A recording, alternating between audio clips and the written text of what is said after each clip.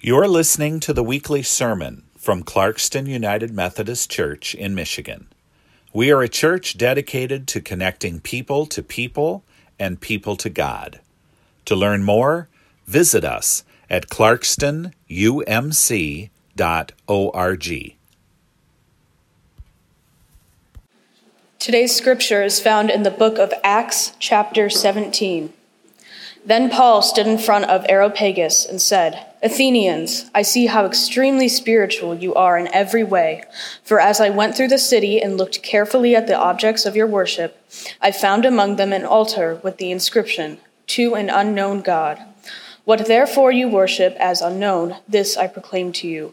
The God who made this world and everything in it, he is the Lord of heaven and earth, does not live in shrines made by human hands, nor is he served by human hands, as though he needed anything, since he himself gives to all mortals life and breathes all the things. From one ancestor, he made all peoples to inhabit the whole earth, and he allotted the times of their existence and the boundaries of the places where they would live, so that they would search for the God, and perhaps fumble about for him, and find him, though indeed he is not far from each one of us. For in him we live and move and have our being, as even some of your own poets have said. For we too are his offspring. Since we are God's offspring, we ought not to think that the deity is like gold or silver or stone, an image formed by the art and imagination of mortals. While God has overlooked the times of human ignorance, now he commands all people everywhere to repent, because he has fixed a day on which he will have the world judged in his righteousness by a man whom he has appointed, and of this he has given assurance to all by raising him from the dead. The word of God for the people of God. Thanks be to God. Let us pray. Good and gracious God, let the words of my mouth and the meditations of all of our hearts be acceptable in your sight, O God, our rock and our redeemer. Amen. Well, I'm here to tell you that the Lions lost because my friend's son Alex didn't eat grits that morning. And because Danielle took a shower at halftime and she thought, I should probably put my blue sweatshirt back on, but they did so well in the first half, I'm just going to wear my pajamas. And because Mandy decided to watch the game at her brother's house instead of her own house, like she'd watched the first two.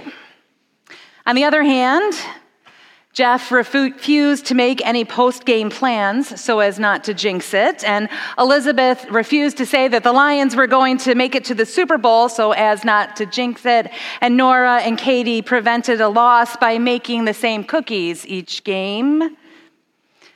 But ultimately, I am sure that the reason the Lions lost is because I told my family that if they won, I would preach about them on Super Bowl Sunday. Do you have superstitions? Do you cross your fingers or knock on wood or hold your breath when you drive by a cemetery or don't step on a crack or walk under a ladder, throw salt over your shoulder when you spill it? I know it's silly. We all know it's silly. Things like that don't really make a difference, but they help us feel like we have some kind of control over what is beyond our control. It's called magical thinking. The belief that one's ideas, one's thoughts, actions, words, or use of symbols can influence the course of events in the material world. Magical thinking presumes a causal link between one's inner personal experience and the external physical world. Bedtime Stories, the movie, suspends reality, lets us think about what could happen if we really believe that something will happen because a story said it would. Like gumballs falling from the sky, or like getting kicked out of nowhere, or knowing exactly when the rain will start. Skeeter is a caretaker in a hotel, and the hotel was originally owned by his father. It was a modest hotel. He grew up there. They lived there in the hotel. But it became time for his father to sell. He could no longer afford it, and so it was bought. But the man who bought it said to his father, "Don't worry, your son will one day be in charge of this hotel." Well, they expanded the hotel. It was larger, beautiful, and Skeeter still lived there as the caretaker. We see him give excellent care to guests. He's doing the work well. He's still living there and hoping one day soon that promise will come true. Well, he gets a call from his sister. His sister needs help, and she has to go away, and she needs him to watch her son and daughter, his niece and nephew. And so he does. He agrees to, and they move in for the week with him in the hotel, and every night he tells them bedtime stories. After the first one, he discovers that the story came true the next day. And so he comes up with some ideas of what he would like to happen, like have someone give him $1 million, or get to kiss the girl, or have someone give him a Ferrari. But what he learns, though, is that that's not how it works. It's not what he tells in the story that happens. It's what the kids say, what they add to the story. And so he gives them suggestions about what they might want to say, but they don't say those things. And so ultimately, through living out these dreams, he discovers what matters most to him. He was believing in what he wanted, not what he needed.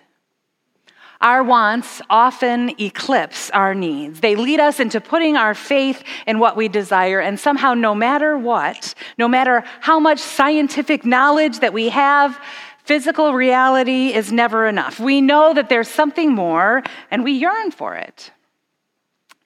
Athens, Greece. It was a university town. It was known for the acquisition of knowledge and scientific advancements. It was a town full of sophisticated intellectuals. They also knew there was something more. They didn't know what it was, just that somewhere, in addition to the gods that they had created, there could still be some unknown God out there. And so they crossed their fingers, so to speak. They covered their bases by praying to whomever that God might be, in hopes that their prayers, their wishes, what they wanted would come true. Paul was in Athens to build the church, to show them the way to Christ, and he's not impressed with the people of Athens, and so he says to them, maybe in a way to win them over, or maybe in sarcasm, "I see how extremely spiritual you are." And seizing upon their fascination with the new, he tells them about his God. His God is different than the one that they have conjured up. He tells them about God who created the world, and the God is the one and only true God. This God knows them. This God doesn't live in shrines. This God's not far from us. This God lives with us, is with us. And this God gives us life and breath and everything. In God we live and move and have our being. We have fantasies about luck and chance, our ways of magically thinking, but do we really believe them? Do we really believe that unless I wear this sweatshirt, the Lions will lose? Or because that I said my kid hasn't been sick in a really long time, they get sick the next day? Now, that really does happen, but we don't believe in that. In the movie, things happen to Skeeter because of magic, and it's fun, it's funny, it's a feel-good movie. We discover that with all of the magic and the stories that come true, really, in the end, what Skeeter wanted was to follow that original dream, to have a hotel like his dad did, that was modest and that was full of imagination, and having a partner who loved him for who he was, a family. Sometimes we believe in what we want, or create or make up what we want instead of what we need. We put our faith in fate and worry about jinxes, but ultimately we know that that's not how the world works. And still, we put our faith in other things. Maybe not magic.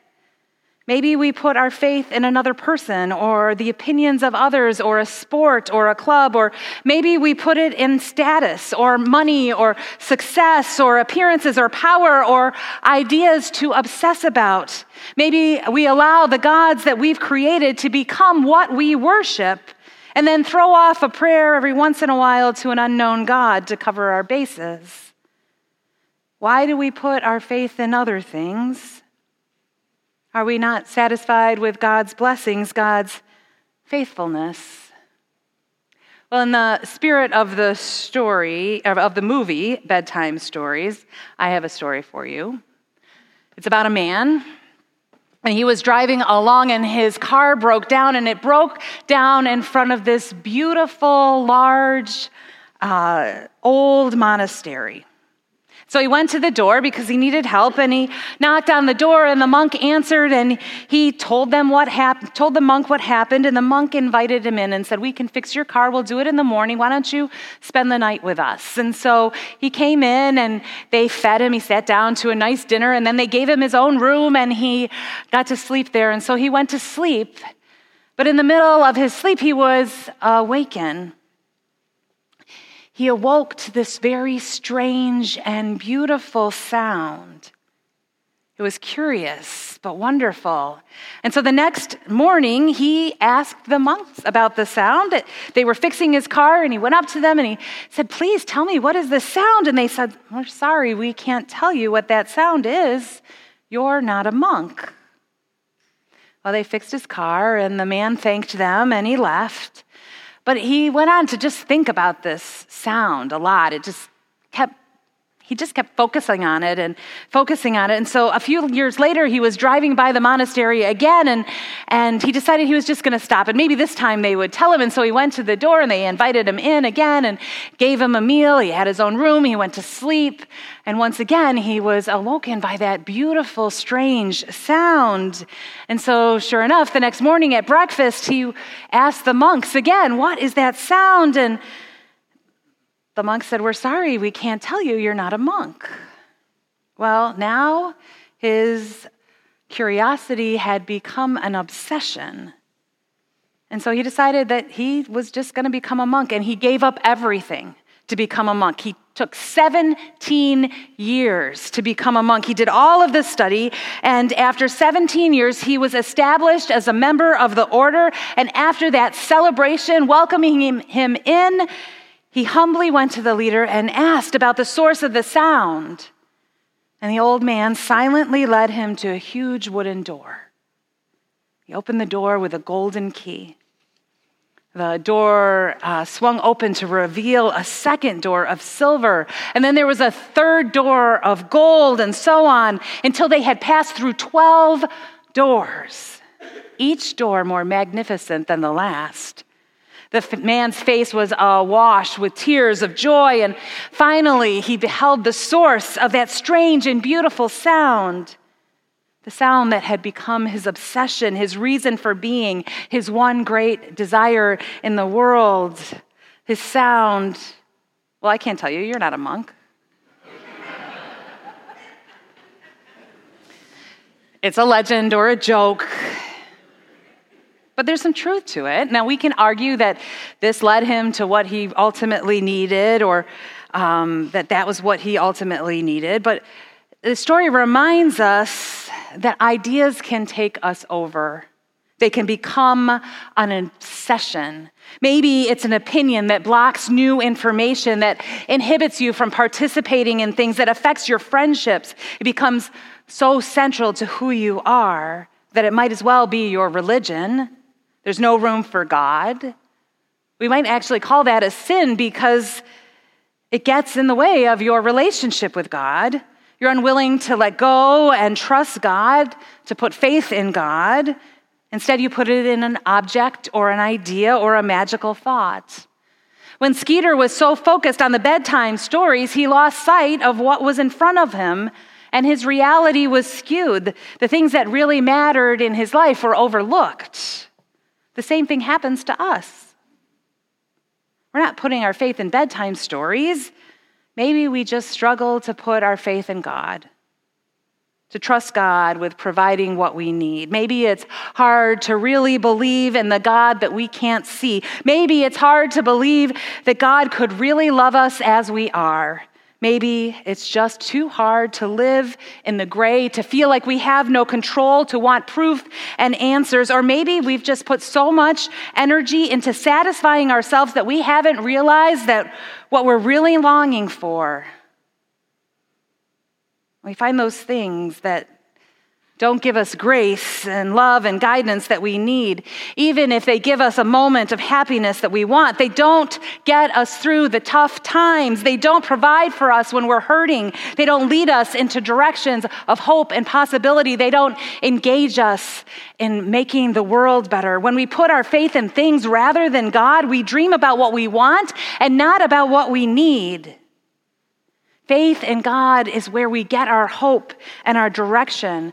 Does putting our faith in God mean that everything turns out the way we want, always? That our wishes come true? No. That doesn't happen. God is not some great puppeteer in the sky.